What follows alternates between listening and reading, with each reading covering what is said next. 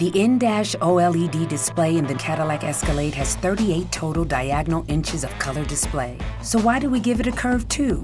I guess you could say we like to bend the rules. The 2021 Cadillac Escalade. Never stop arriving. The in-dash OLED display in the Cadillac Escalade has 38 total diagonal inches of color display. So why do we give it a curve too?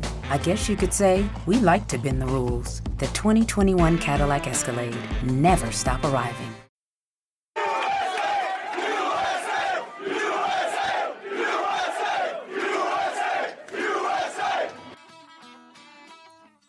Thanks for listening to Uncle Sam's Soccer Podcast, keeping you up to date with the latest in American soccer. And don't forget to subscribe.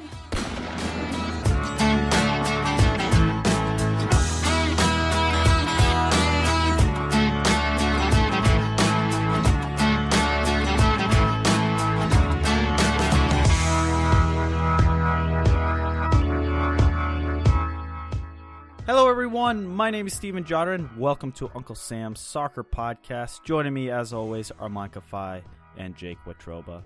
This week we chat MLS transfers, FC Cincinnati with Charlie Hatch, and we do this year's first edition of the Counterattack with Jake Watroba. Please make sure you follow the show on Twitter, Uncle Sam's Soccer Pod. There you can get the latest news, information, and everything you need to know about the show. And if you are listening through any of those podcast apps, go ahead and hit the subscription button, wherever that is, and give us a 5-star rating, because we are the best soccer podcast out there. Now, let's get to today's show.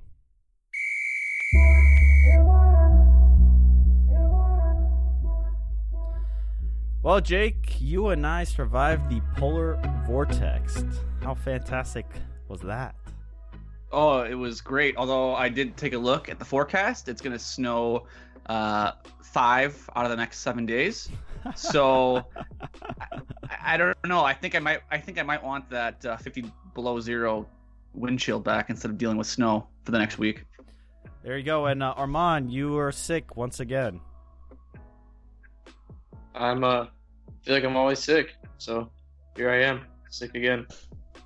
Yeah, I played 90 minutes of soccer on Friday, and I guess my body was like, it's a terrible idea, Armand. Don't do that again, because I'm feeling sick again. But the caveat to this is I've watched a lot of A-League recently because I haven't been able to sleep until 2 a.m. So lots of Brisbane Roar, whatever their name is, and Melbourne City.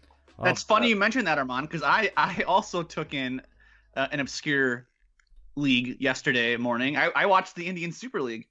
Oh, FC Pune City? It's Pune. Pune I City. came to find out, disappointingly, it was Pune and not FC Pune City.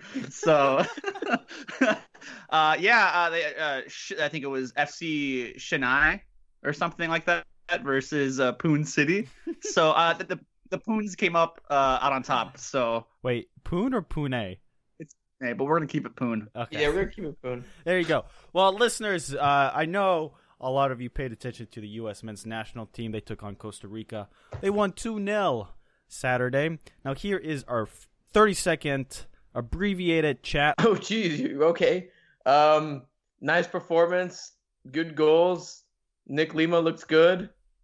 Go USA. They have clarity with Greg Berhalter at the helm. I really didn't care that much. All right, there you go. And the reason why I made Armand do that on the spot is go listen to last week's episode. We do get in-depth with Joseph Lowry about the U.S. men's national team and these friendlies.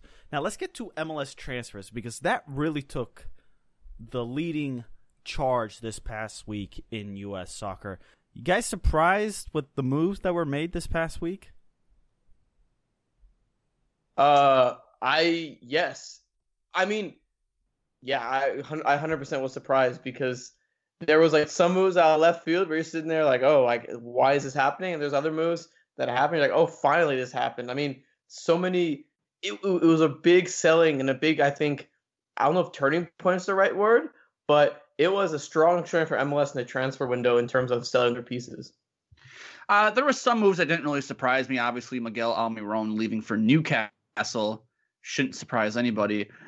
Sebastian Giovinco leaving for Al Hilal. Did I say that right? Yeah, Al Hilal. Come on, man, you got to throw your accent in there. that didn't really surprise me. However, the almost transfer of Luciano Acosta from DC United, that was kind of out of left field. I know we were all kind of taken aback by that, just because no one had really heard of Acosta being moved or DC looking to move him. And the fact that he was almost went to PSG was just as surprising too. Yeah, so let's talk about Miguel Almirón's move to Newcastle, obviously shattering the previous MLS transfer fee record, upwards of $26-27 million, depending on which report you read. Almirón in 2017, guys, 31 matches, 9 goals, and 8 assists. In 2018, with his run with Atlanta United to MLS Cup, 37 matches, 13 goals, and 11 assists.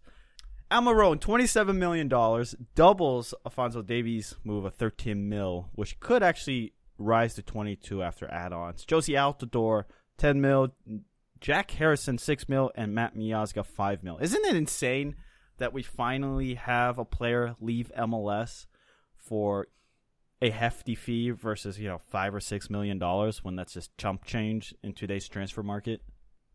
Or like 1 million. We'll sell you for $500K. It's like 1 million. 27 million. I didn't think that Atlanta would get that much, because Atlanta had no leverage. You already signed his replacement. You have to be roster compliant. You have no leverage basically in a situation. Newcastle will be like, okay, we can lowball you and you have to accept it because what are you gonna do? But I guess they were like, hey, we could get rid of Barco and send him on loan if we really need to. And Newcastle's like, all right, fine. Like, yeah, I guess we don't have the leverage anymore, so we'll splurge and get Almirón. I'm interested to see how he'll do, because Jake insists that he'll be in the championship next year. But I mean, we'll see if they have performances like it did against City midweek. I don't know if we're talking the same thing. I'm not a Newcastle expert by any means. As a matter of fact, I don't even know where they are on the table, actually. I know there's like 5 or 6 points separating, was it like 13th place from 18th place or whatever. It sounds like Fulham and Huddersfield are already relegated, basically. But I'm kind of confused as to how he's going to actually perform at Newcastle, given that they're fighting off relegation, and Almirón comes from a club that was basically running circles around teams in MLS, and now he's going to go play for a Newcastle team that is probably going to concede 70%, 60 to 70% of possession every match. And I'm going to be curious to know how he's going to play in a system like that. That's a great point, Jake. I haven't thought about that. Wonderful point, actually. Kind of leads into Benitez's comments here, talking to Sky Sports about the price tag. Quote, it means that we realized that we needed something in this position. Obviously, the offensive players are more expensive. We've been talking about a number 10 for a while, and it's a position that if we bring in someone, it has to be expensive. Now, clearly, I think he's taking a shot at the cheap ownership of Newcastle here, but they spent the money, and if you read further along, quote, but the main thing for me is to forget about the money. We are happy with Almirón, ? Hopefully, we will be happy. He has a potential, pace, work rate, and ability to help the team and do something that we didn't have before. There's a lot of weight on this on the shoulders of Miguel Almirón. Fair to say, right? The way Benitez is talking here, price tag, being expensive, playing the number 10 role, talking about his pace, work rate, ability, and the fact that, as Jake just alluded to, they're in a relegation battle. With Almirón, though, I mean, when you watch Atlanta play, he could break within an instant. If they play counterattacking football, the ability he has with his pace and his pace on the ball too. This guy is so quick; he can break on an instant and lead a counterattack with some offensive creativity. And I don't think that's something Newcastle has had. Watching like the 3 games I've watched Newcastle play. Hey, let me jump in here real quick then. When you talk about he can hit with his pace and everything, he can hit teams in the counterattack. Can Miguel Almirón play defense? I mean, let's be real. Newcastle's probably playing 9-10 men behind the ball at all times. Is he going to be able to chase down players with the ball? His work rate, Jake. What's that? His work rate. Like, I mean, if you remember, Tata Martino's system was really demanding in terms of he wanted to press, and Almiron would, if I remember correctly, remember this is like 2 months after the MLS season ended, so I'm using my memory right here. He would drop back at least into the midfield and at least a little deeper to try to retrieve the ball and go from there. Because I mean, Tata Martino's system was really just a pressing system that required everyone to put in maximum effort, no matter what. I mean, I think he can, but I also would expect that Benitez would make some sort of adjustment in terms of how the team plays. Especially when you're going to fit in a $27 million signing. I mean, here's my thing. It's one thing, to chase down an opposing player when you're playing Orlando City, right? That's great. Miguel Almiron can do that. He can be disruptive in the midfield. It's another thing, though, when you're playing against Liverpool and you have to, I don't even know who's in Liverpool's midfield.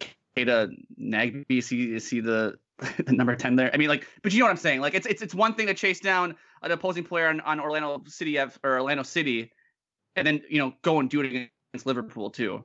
And that's going to be the big question mark for me as it pertains to Miguel Almiron. Can he make a big enough impact on Newcastle? I'm unsure. I'm unsure on it, to be quite honest. Newcastle are in 15th, Jake, 2 points clear of the drop, sitting on 24 points. But let's talk about the MLS angle here.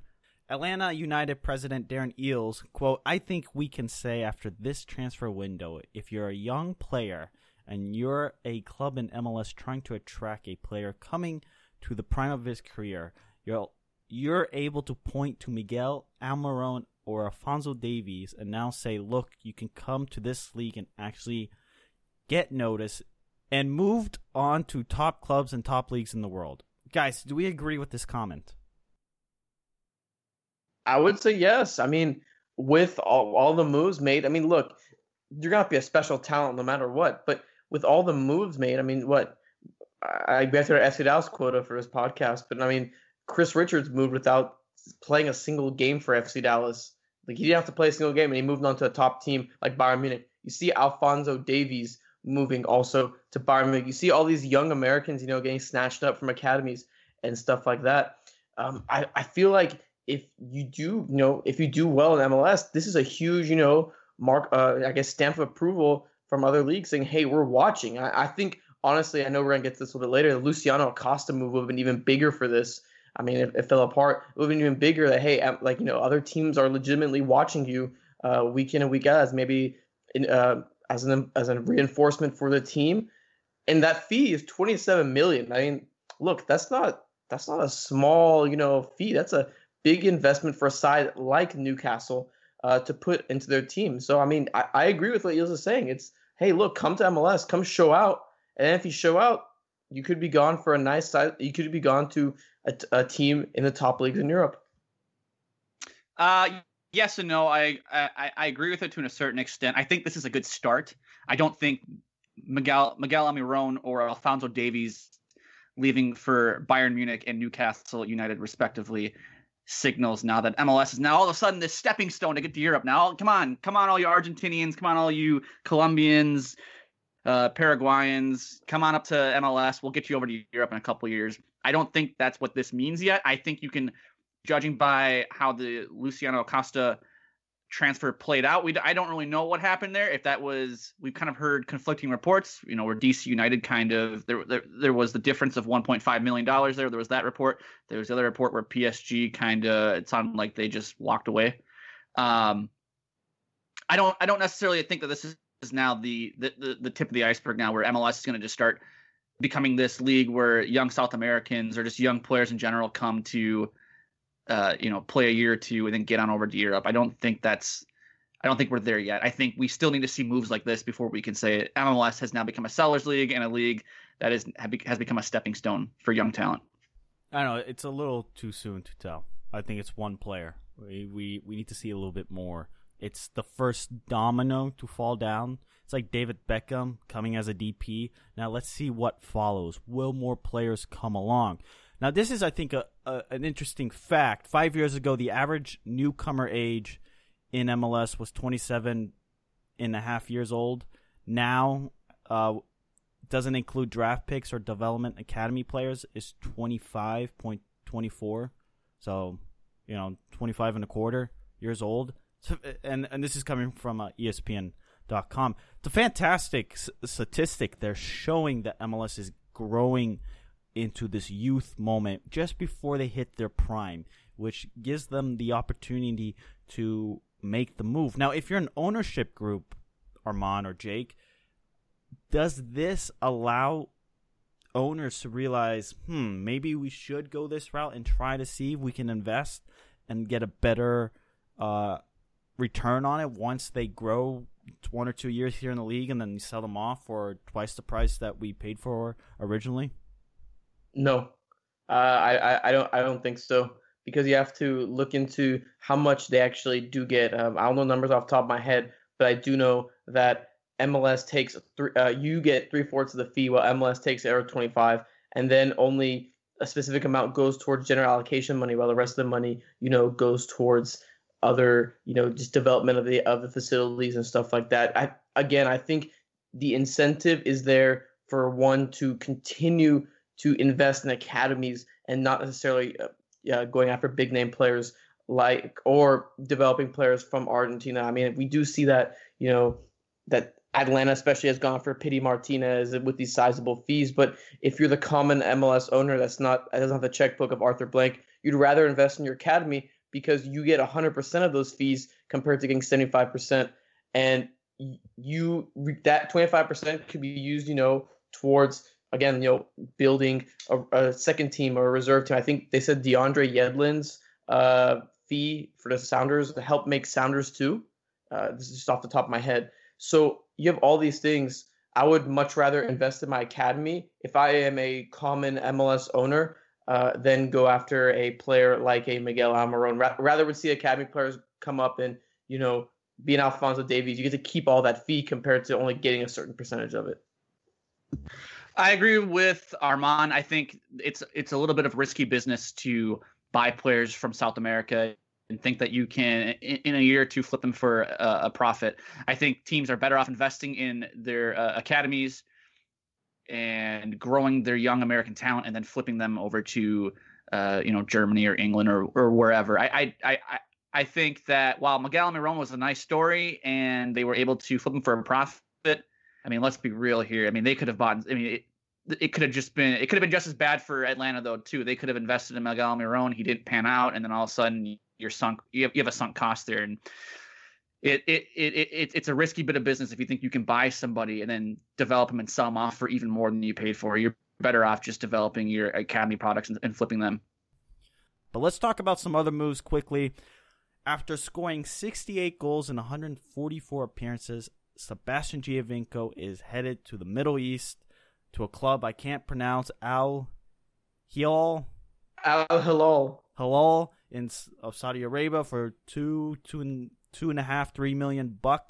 Although Giovinco does slam TFC in an Instagram post where he talked about wanting to renew his contract. He's tried. Guys, this is kind of a strange situation.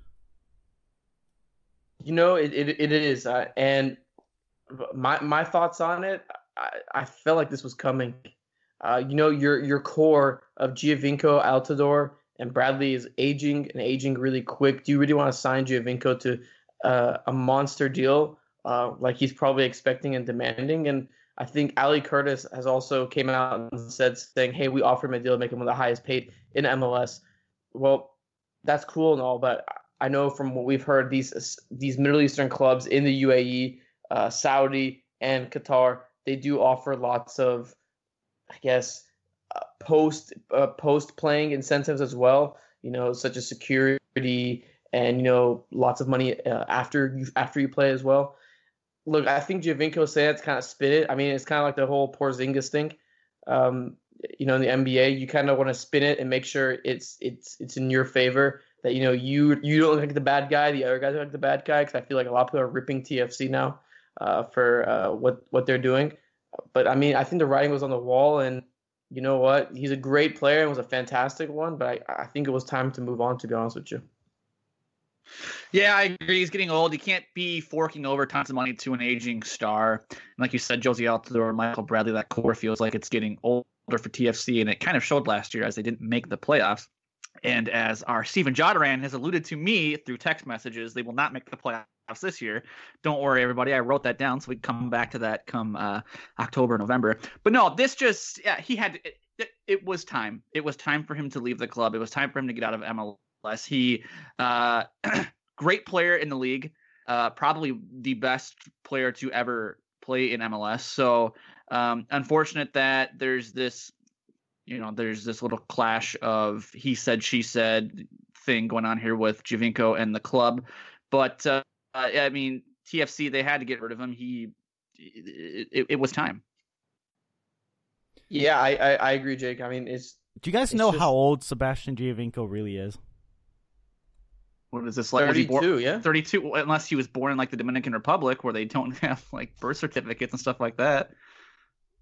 Well, he's 32 years old. Like, so we do know. So you do know, but how are you guys calling him old at 32? 32 is not particularly all that old.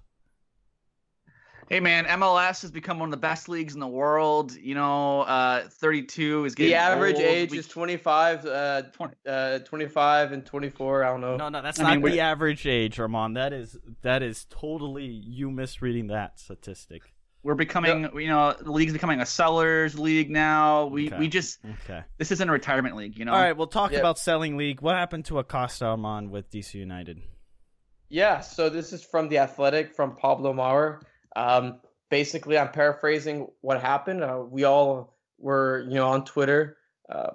I think it was, I want to say, like a Thursday or Wednesday night, when all of a sudden this report came out that PSG was targeting Luciano Acosta, to where I think the universal answer I got when I sent the tweet out to some buddies was, you can fill in the blank.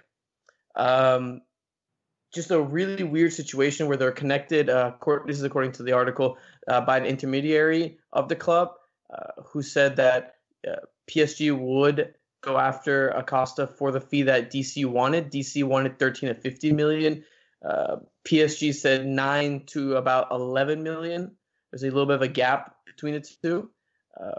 Luciano Acosta and his agent and the lawyer went to Paris for a physical, and they were there. And then the deal fell apart due to that distance. And according to the article, it says, with Miguel Almiron's deal, that DC United wanted more instead of the 9 million that was offered. And it was a really surprising situation. I'm honestly really shocked by, first off, DC not being able to agree to a fee for him, because I think, if I remember correctly, his contract is expired by the end of the year. So, I mean, if I'm Luciano Acosta, I'm pretty pissed off that you guys can't negotiate a deal with one of the biggest teams in the world. And it's just it's such a bizarre situation that I think this would have been a bigger deal than the Miguel Almiron deal, because it really, you have PSG looking at a player like Luciano Acosta, like, that would really put the league on notice. Like, hey, people are paying attention to your talent. And according to rumors, Armand, he wasn't even PSG wasn't even the only big club to be looking at him. Wasn't there Manchester City? I think Man City. I think from an initial report, and a couple other Premier League teams. Yeah. I mean, it's odd, and the fact that, I mean, we talked about this earlier about, is this, with the Miguel Almiron and Alphonso Davies transfers, is this the point where MLS can say we can send kids to Europe now? For as much as you can point at those two transfers, you can look at this and say, this is how screwed up MLS is. They stopped an Acosta transfer over $1.5 million or whatever the difference was. I mean, it wasn't much for these billionaire owners, obviously. And I think this, for as much as those two were, hey, look at how great MLS is. This is one of those potential transfers that can also. People can point at and say, yeah, but this is also what MLS can do to you as well, and it's kind of a blemish a little bit on the league right now. Yeah, it's bad luck. I mean, the fact that he was in Paris, DC United holding him up, and I mean, they should have sold on him when the opportunity was high, because his contract's running out and it's unlikely that he resigns. It's like I mean, I wouldn't resign if I was him. No, I mean, the likelihood is he's going overseas. The question is where. Maybe they can sell him in the window, the summer window, but the price has suddenly dropped because he's a free agent. And yeah, they ain't getting $13 million for him. Nope. Yeah, there's no way. And I mean, MLS players are undervalued to begin with, so that value is going to skyrocket down. But a final question I actually have for you guys. Maybe it's a little too deep for the final question because I know we have a couple minutes left. But how do you feel? We talk about MLS as a selling league. Okay, it's great and all. But the one thing I've noticed is fans are a little pissed off. Hey, your best player is going to be transferred in like 1 to 2 years. How do you think that's going to have an impact? Do you think fans need more education? Because they come from different leagues and stuff like that. The NBA, like that stuff. You don't transfer your player to another country. None. It's not going to have zero effect. Zero. I'm fine with it. Go if Minnesota United's bringing in players that they can sell in 2 years. That means Minnesota United's doing something right. So go ahead, flip your players. I don't care.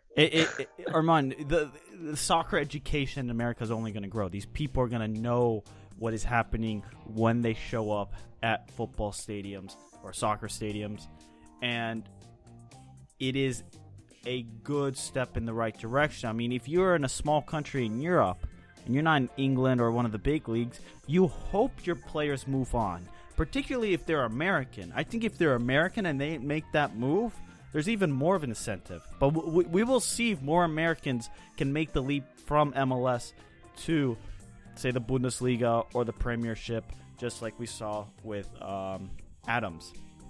Tyler Adams of New York Red Bulls. Anyway, listeners, follow us on Twitter, Uncle Sam Soccer Pod, at Armand Kafai, at Jake Watroba, at Steven Jodren. Come back tomorrow. We talk FC Cincinnati with Charlie Hatch.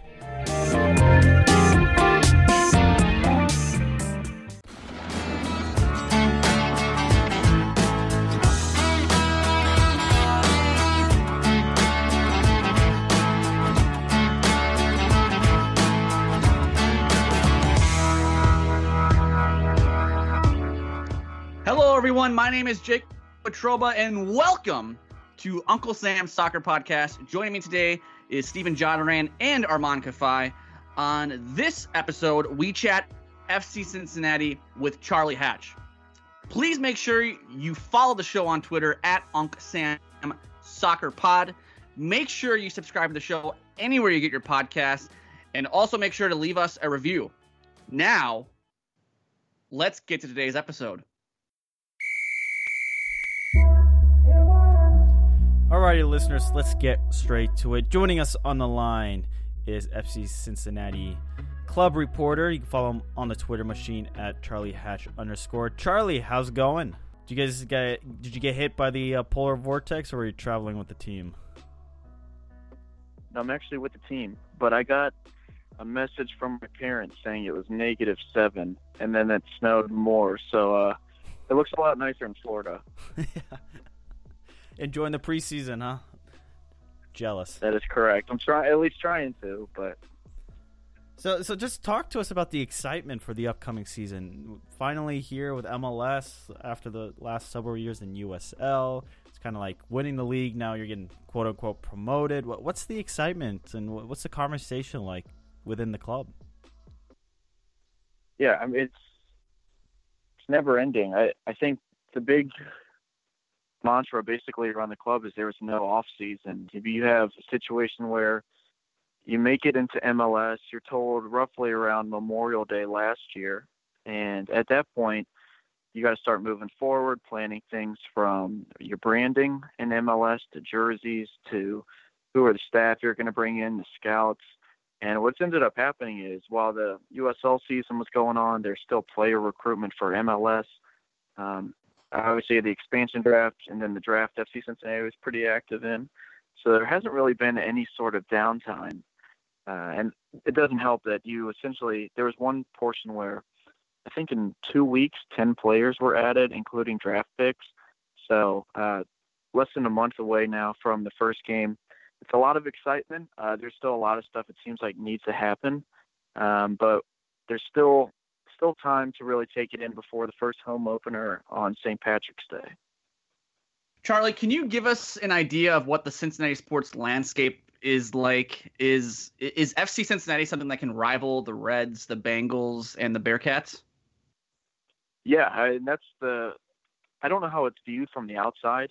Internally, or at least in the city, it's a strange situation in that, you've always had these two historical teams, the first team in Major League Baseball and the Reds, and then obviously the Bengals. And here comes FC Cincinnati. But if you walk around downtown or you go anywhere, you'll see FC Cincinnati stuff, whether it's the old logo, new logo. So it's definitely a place where the team can come in and fit in.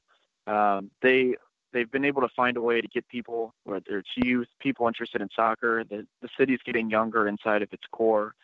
So they are able to fit in. And again, you have a unique perspective where Xavier and UC both have big basketball teams.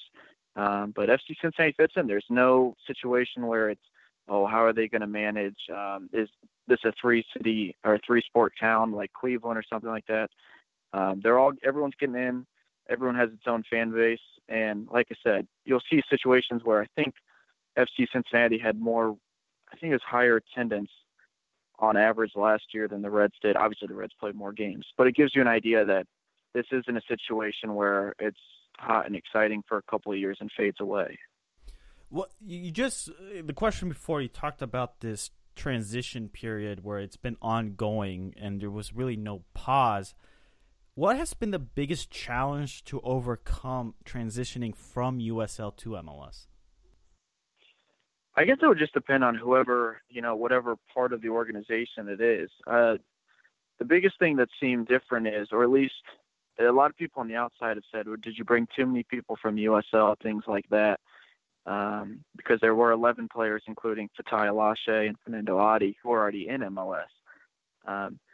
But you look at the team, FC Cincinnati, when it was in USL, rather than going with a lot of young players and trying to build that way, kind of like what New York Red Bulls too would do, understandably, the team played for a championship. And so you look at the roster, the 2018 roster that won USL regular season title, and it was stacked with people who were experienced and played professionally either in MLS and other leagues. And so those people are coming up as if it was just kind of like the English Championship into the EPL, a natural transition. That's something that kind of flowed seamlessly, but at this point it's just trying to bring in the right pieces, getting everyone situated together, and then trying to finalize the roster ahead of the first season. Charlie, can you talk about the club's expectations heading into this season? Now, obviously, it's the inaugural season for the club. Coming up from USL, there was the short turnaround from USL to MLS. But what are the club's expectations heading into the season? Is it kind of playoffs or bust, or is it hopefully we just kind of contend for a playoff spot and let the chips fall where they may? But there has been Alan Koch, the head coach, hasn't come out and said this is what we're going to do and it's this or nothing. He has said, obviously competing for a championship. In general, FC Cincinnati has been a team that has actively pursued championships, whether it's trying to get the Open Cup in 2017, USL in those regards. So I think coming in with the winning mentality, the fan base is used to winning from the first 3 seasons. So looking at something where you can make the playoffs, it's definitely something that everyone would like to see. Again, I think it'll be interesting. The first couple games of the season, or the first 10 games, are against 9 playoff teams from last year. And so it's basically like seeing, where is this team? How does it stack up against the league? And then what happens from here? It just, because the team's never been in MLS, there's no real way to really gauge the team against other MLS clubs until you have those first regular season kickoffs. Right. I mean, I think there's a lot of excitement just to see what type of atmosphere, if the club can, take over the city like you see in other Major League Soccer markets. And I think a lot of eyes are pointing to Atlanta. The question is, what type of style? How will FC Cincinnati move forward? And you're obviously with the team here in preseason in Florida. Has there been, anything that stood out to you that you would say, this could be an interesting player or a tactic that we might see going forward throughout the season? Yeah, I think the team has a couple different angles they can go with. The first game that they played against Montreal's 1-1 draw was a 4-3-3. On Saturday, they beat Colorado Rapids 1-0 using a 3-5-2. They have the depth to do things like that. They have people that can change and rotate. The unique thing about the team is the back line is incredibly solid with people that are proven internationals. And then you look in the midfield and you have someone like Caleb Stanko, who played in Germany, who played a little bit in the Bundesliga, who's 25. He's young. He can come back to America. How will he play? They brought in Alan Cruz, who was playing for the Costa Rican national team yesterday against the U.S. He's another young guy. He's 22 years old. And then obviously bringing people in like Kendall Waston from Vancouver or Elvis Powell from Portland. Greg Garza, who's obviously a U.S. international as well. There's a lot of talent there. There's people who can get forward. This team in general has liked to play out of the back and tries to move forward, attack on the wings when they can, and always have a good spine. And so you've kind of seen that in terms of the roster recruitment and the people they've brought in. Charlie, where does Frankie Amaya fit into all this? Does he figure to be a regular in the starting 11 when the season starts, or is he going to have to battle it out with some guys to get into that starting 11? Yeah, there's no been expectation that's been set on him. Here's what you're going to do. Here's the role you're going to play. When I talked to Frankie, he's like, look, I want to make some appearances. I want to show people why I was the number one pick. The club would like to do that too, obviously. There's a decent midfield. It's not necessarily clogged. There's just people trying to figure out their way.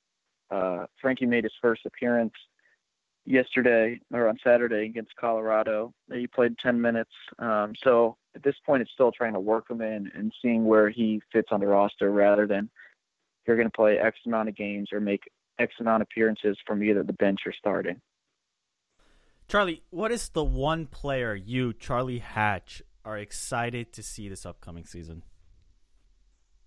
One player? I don't know if I have a specific one. I think it'd be cool to see which players from the USL team can make it. There's people that you guys might not necessarily know about, like Hassan Ndam has played well in USL with the Red Bulls that they brought in.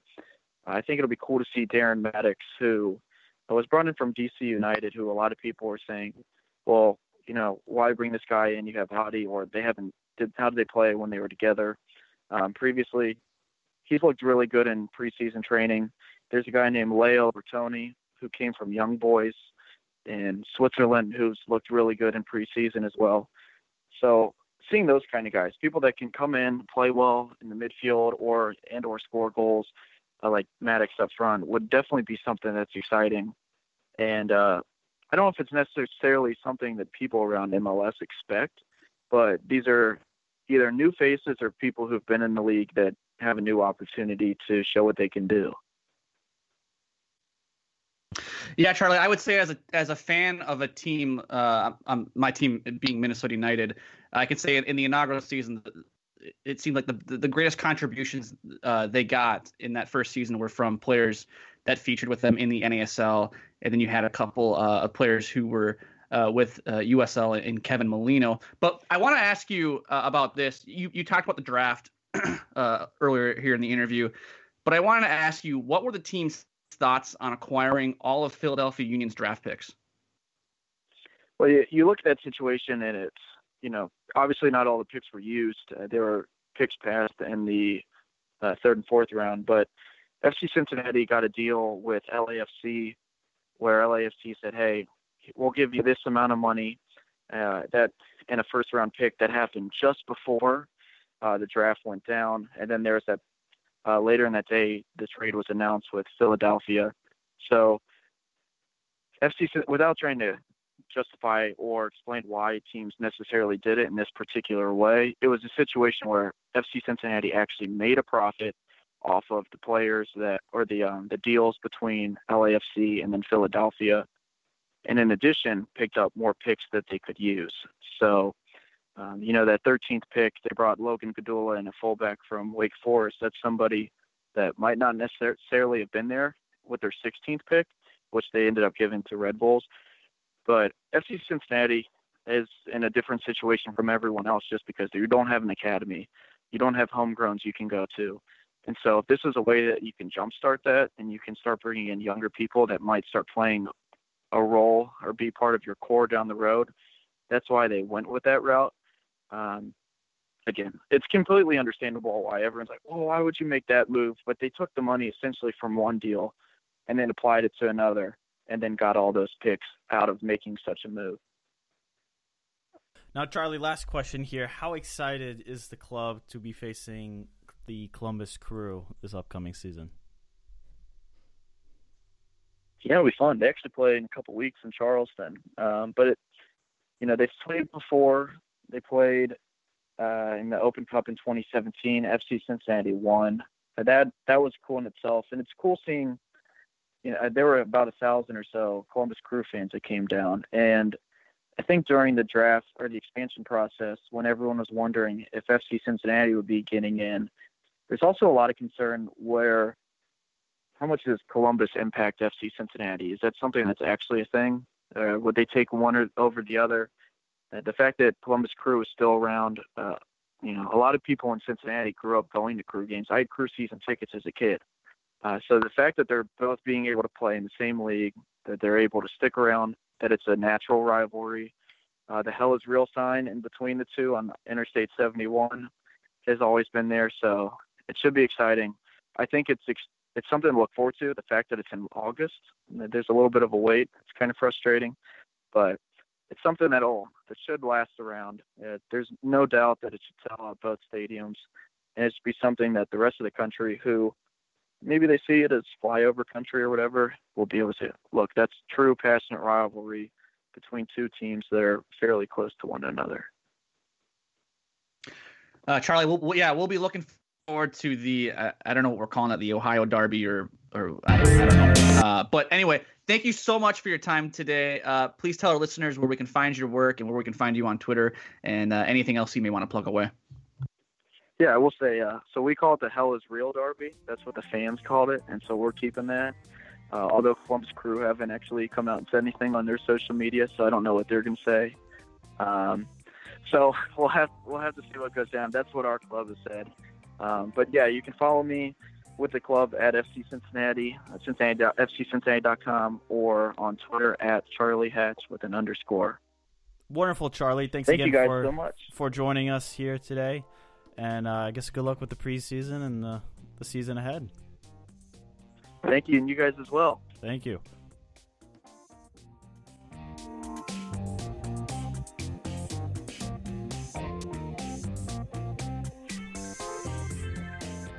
Now, there you have it, inside FC Cincinnati.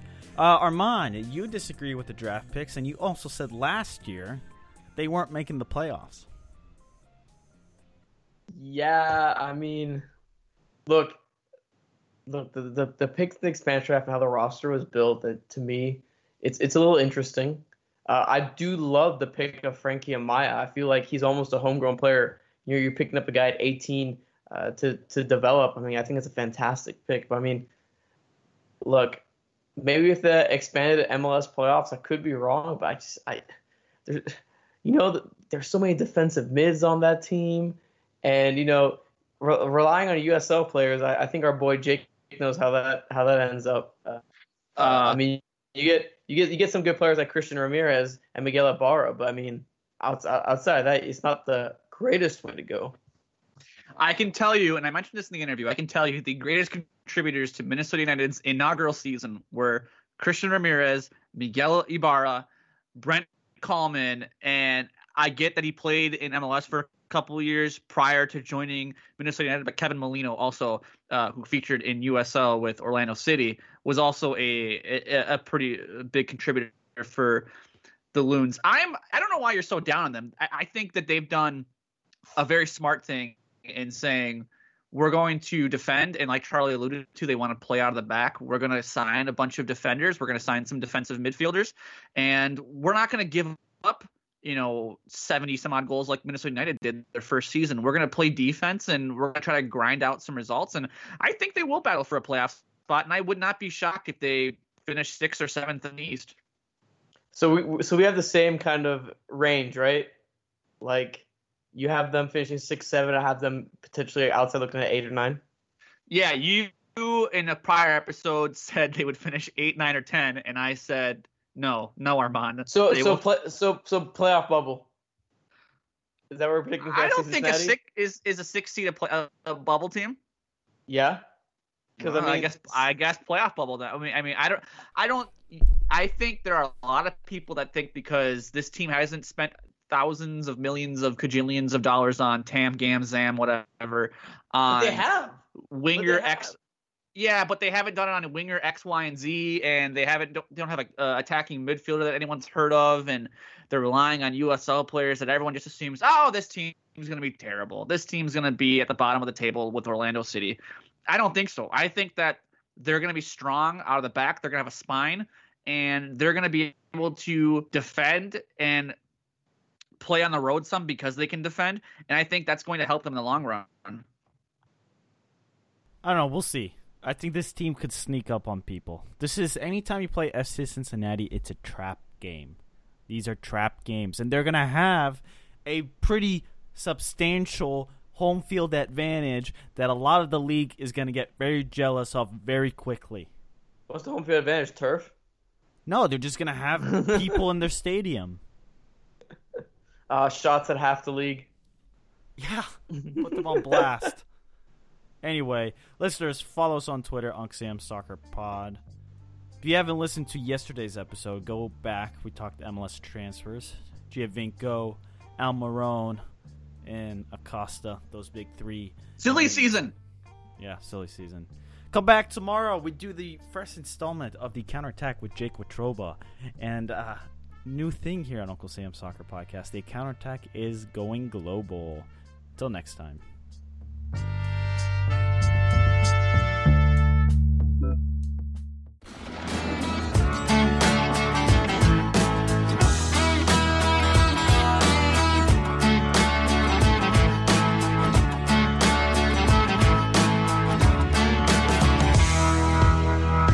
Hello, everyone. Welcome to Uncle Sam's Soccer Podcast. My name is Steven Jodern. Joining me, as always, Jake Watroba and Armand Kafai. On this episode of Uncle Sam's Soccer Podcast, we do the Counterattack with Jake Watroba. If you haven't already, go back and listen to the previous two episodes. We talked about MLS transfers and FC Cincinnati. Go ahead and hit the subscription button, wherever that may be on any podcast platform you listen to. Give us a 5-star review. Follow us on Twitter, UncSamSoccerPod. Now, let's get to today's episode. Fast-paced, shifty movement, brilliant skill. It's the Counterattack with Jake Watroba.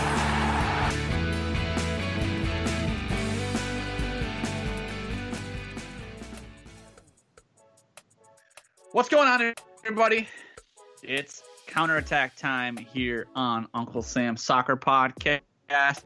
We have a plethora of topics, and I mean plethora. I have topics on topics on topics, man. Okay, you guys ready? Yeah, I'm ready. I'm always ready for the counterattack, Jake. Let's do go. this. You're always ready, baby. You're always ready. All right, let's dive right in. Let's get going here. First topic up for discussion: Eric Wynalda's Las Vegas Lights beat Toronto FC yesterday. Yesterday being Saturday, as we're recording this on a Sunday, 5-1. I believe TFC's backline was their starters from last year. Give me your thoughts quickly on this complete domination of Las Vegas Lights FC over Toronto FC. Guess what? Toronto's not making the playoffs. And I said that, Friday, yesterday, before this result, before Giovinco moved. They're not making the playoffs.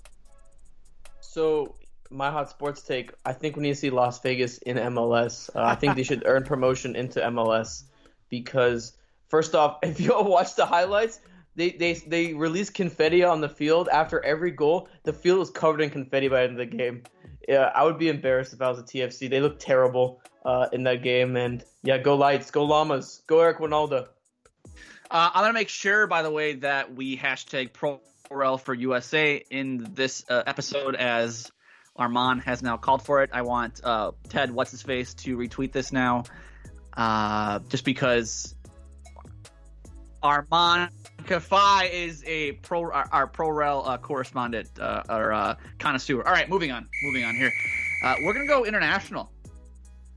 Our boy Neymar Our boy. is, He's not once our again, boy. You love Neymar. You can't get enough of Neymar, Steven. Neymar's hurt once again. Has been ruled out for 10 weeks. PSG has a big two-legged fixture with the red-hot Red Devils of Manchester United in the round of 16 in the Champions League. Guys, is PSG in trouble? Yes. Well, they didn't get Luciano Acosta, and I think that would have been the X factor for them, especially with Neymar being out. So I don't give them a chance. I mean, look, I know they have Mbappe and all these guys, but without Luciano Acosta, they're nothing. So, yeah, there's no way. Honestly, Manchester United, I think, is 9 wins and a draw in the last 10 or something like that. It's ridiculous. They've been on fire. They've been on fire. This is not the team PSG wants to play right now. Is the team that's hot now. Neymar's out 10 weeks or so we'll see. Out for a year, basically, if you think about it. It's pretty terrible. All right, let's go back. Let's do a little MLS with a little international here. Former Manchester United midfielder Nani, however you say it, has interest in coming to MLS. However, ESPN's Jeff Carlisle is reporting that according to a league source, make sure we clarify that, by the way. MLS has a 50-50 chance of landing the former Man United midfielder. Guys, is Nani coming to MLS? And 2, would this be a good signing for the league? He's in his, lower 30s? I thought he was a lot older than that when I looked up his age. I flipped the coin and said, no, he's not coming. Because since it was 50-50. I mean, who doesn't want to live in America? So, I mean, wouldn't be surprised if he did. I mean, if he comes at the right price, why not? He's going to Orlando, too. A fun winger. Orlando, that's where I think he'll end up. I feel terrible for him. The Orlando is the place where careers die. Is that careers die? It's where they hand out paychecks to dudes that don't deserve paychecks. You're right. Orlando City seems like the perfect place for Nani to sign and to feature in MLS. Moving on now to Monaco, where they have sacked manager Thierry Henry and rehired Leandro Jardim. Guys, should MLS be on Thierry Henry's radar? That should have been his first destination, if I'm honest. Should have come to MLS first to get a little prep. I know he was on the Roberto Martinez squad, World Cup squad, into the semis, but how funny is it that Monaco rehired the guy they sacked, now have to, carry Monaco or limp across the finish line and avoid relegation? He shouldn't have taken the Monaco. I mean, it's his boyhood team, so I don't blame him, but he was absolutely awful. Monaco's in 18th place right now, sitting on 18 points. They're tied with Emmons in 19th place. So, it's a terrible start for Henry, but I think he can salvage it by getting either an assistant job somewhere or, maybe an MLS team just like, hey, come over, we'll take you and come sign with us. Armand, real quick, why is Monaco so bad? Did this team contend for a Champions League trophy a couple years ago? Yeah, that's when they had Mbappe.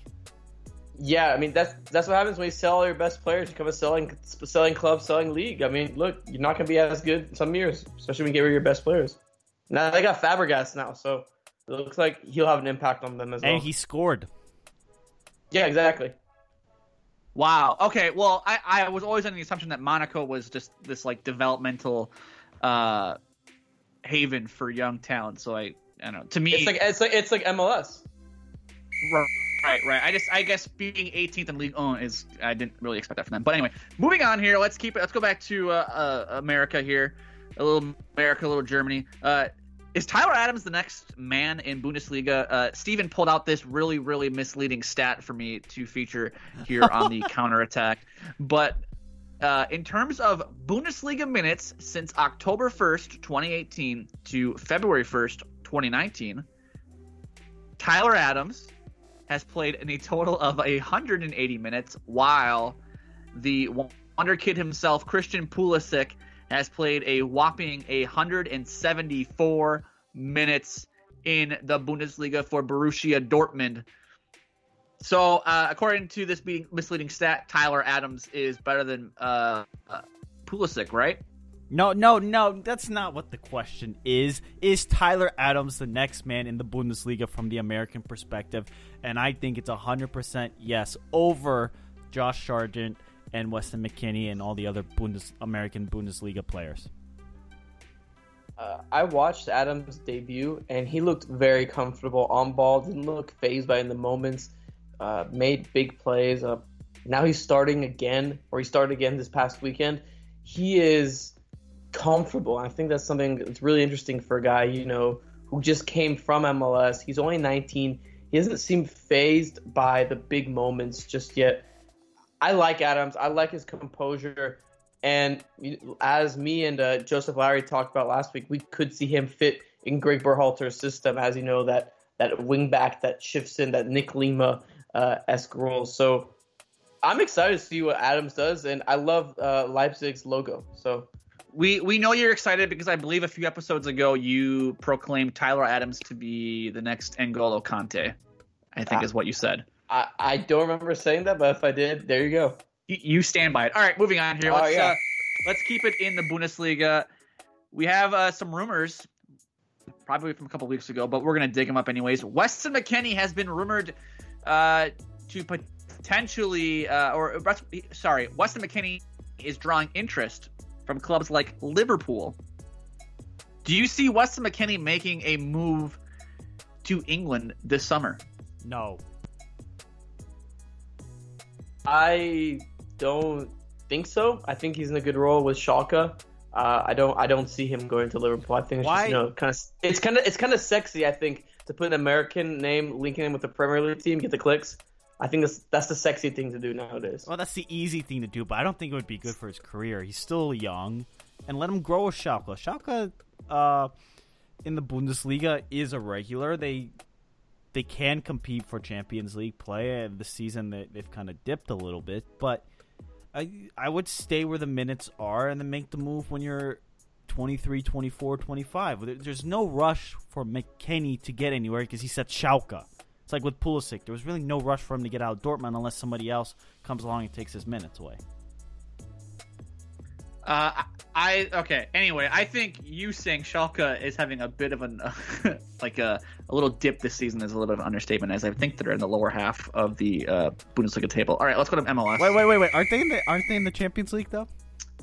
They might be, but they're like... Aren't they playing City? They're playing City in Champions League, yeah?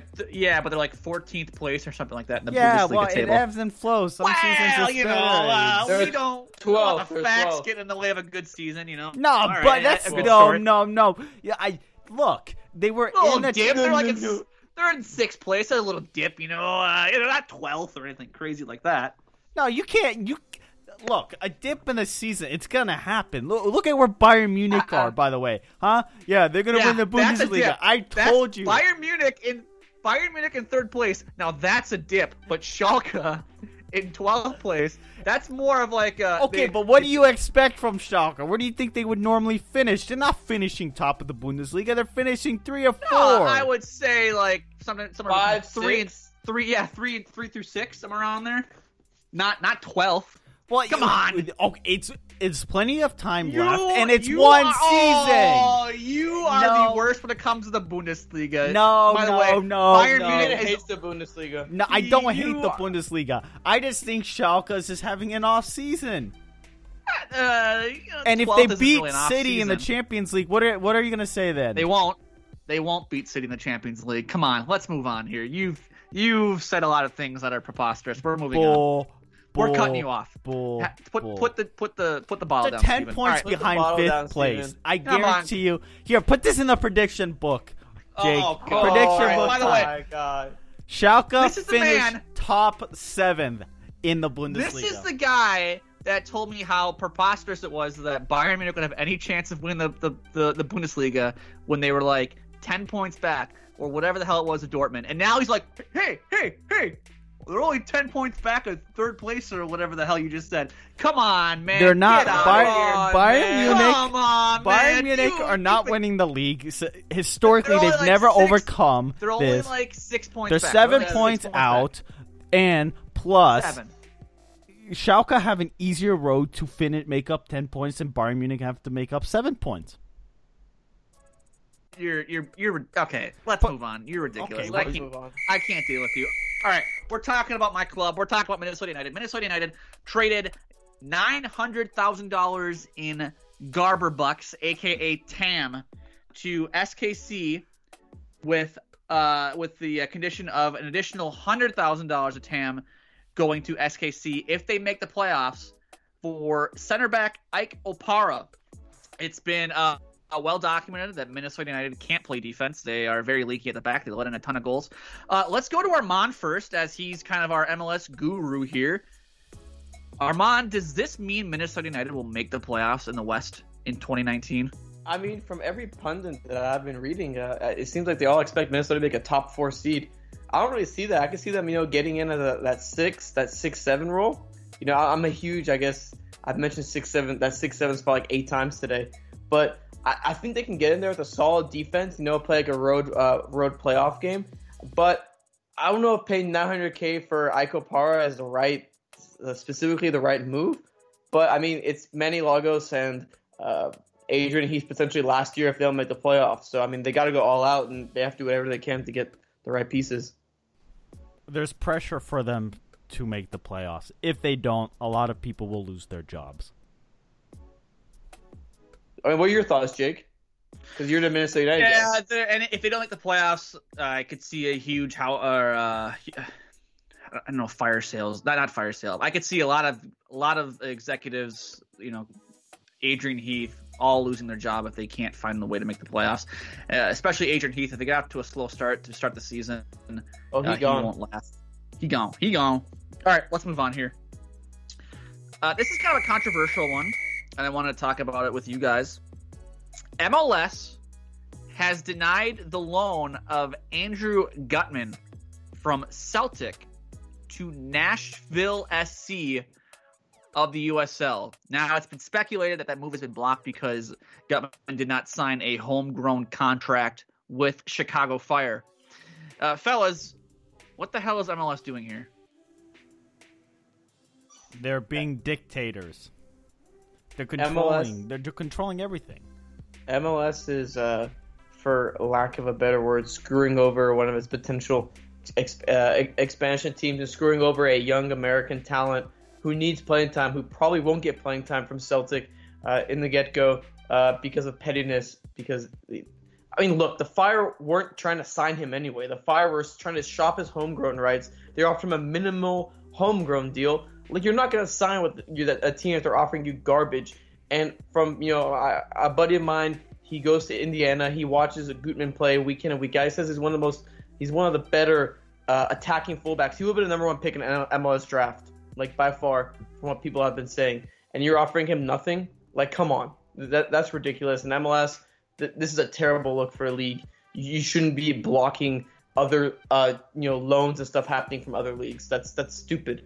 That's such a closed league thing, Hashtag Pro World for USA. It is a dictator's mindset. Just saying. Authoritative. It's all the same.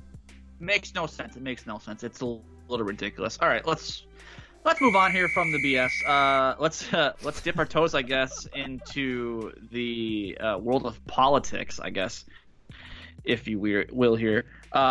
President Donald Trump. Now, we're not going to get political here, just prefacing that. So, keep your politics aside.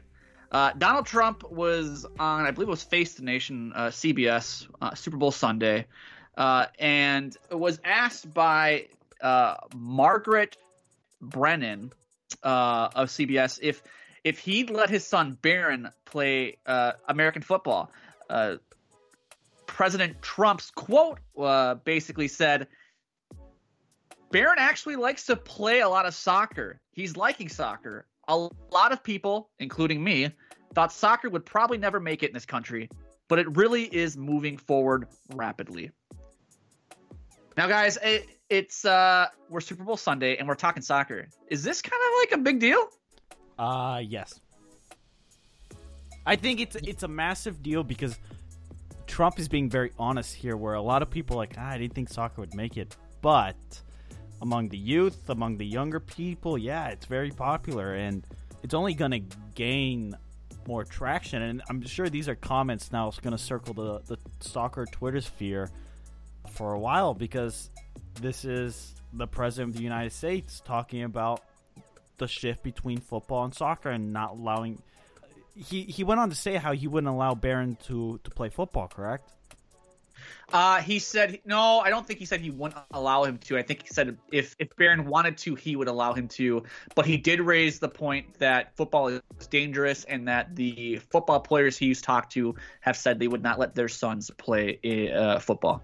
Well, there you go. That's where football and soccer are going to meet, and you could in generations to come see a bigger shift in the amount of people playing football over soccer.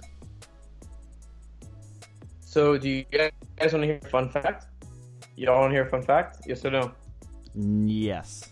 Sure. So you know Barron Trump played for DC United as a cadmaster? He played for their U12s, and now he's playing for their U13s. So we might see a future DC United homegrown player, Barron Trump. That'd be pretty interesting, huh? It would be very interesting, and yeah, I think it would be all I can say soccer writer's is, meltdown. I was just going to say that every soccer writer in this nation wouldn't know what to do with him or herself. They would all want to blow somebody's brains out. It would be pure frustration. Specifically their own. That's such an interesting thing. Like, could you imagine if Barron Trump was this star academy product, like homegrown, and all of a sudden he's, one of the best midfielders in the pool for his age group, and he's featuring in the national team or something like that? World Cup. Yeah, wait for the 2026 World Cup, and then you have Barron Trump in the midfield. Ooh, that would cause some spicy headlines. People, not even the media, but fans, everybody would lose their GD minds if he was that good. Oh man, that would be funny. Okay, anyway, that's the end of the counterattack. We've done enough politics, by the way. Someone's gonna be pissed off with us because we think it's funny that Barron Trump would be really good at soccer. Anyway, make sure you follow the what? No, I just think, look, if people are gonna attack the president's son for playing soccer, then you need to grow up and go do something else with your life. I agree. I wholeheartedly agree with that. Especially, I thought that Barron Trump got a lot of BS from people who found out that he was part of the DC United Academy, and I think that you can have whatever views you want of his father, but at the end of the day, Barron Trump is a 12 or 13-year-old, however old he may be. And for people to be rooting against him to not be a good soccer player or any ill will towards him, a child, a young kid, it's BS. Democrat, Leave Republican, kids out of politics. Exactly. So we're gonna end on that note. Leave kids out of politics. Make sure, by the way, that if you do have kids, though, they follow the show on Twitter at UncSamSoccerPod. Make sure they subscribe to the show on iTunes, Spotify, Spreaker, wherever you get your podcasts. Make sure they have a 5-star review, and you can mention how we're douche frat Euro bros. Yeah, make sure your kids. Yeah, that's this exactly is, I think, right. the most douche frat Euro boy segment that we've done. Yeah, you are 100% correct. As the official douche bro frat Euro snob guy on this podcast, Steven, you would know. Yep. So, yeah. Mr. Swiss over here. I will Mr. Swiss. I will not argue otherwise. European soccer is just better than American soccer. You gotta wow, support what a it. hot sports take. My heart. All right. Anyway, we're gonna wrap it up here. All right. Follow the show on Twitter at UncSamSoccerPod. Subscribe wherever you get your podcast. Follow Steven at Steven Jodaran. Follow Armancafy at Armancafy, and follow myself, Jake Watroba, at Jake Watroba. For Steven and Armand, I'm Jake. We will talk to you guys next week. Deuces.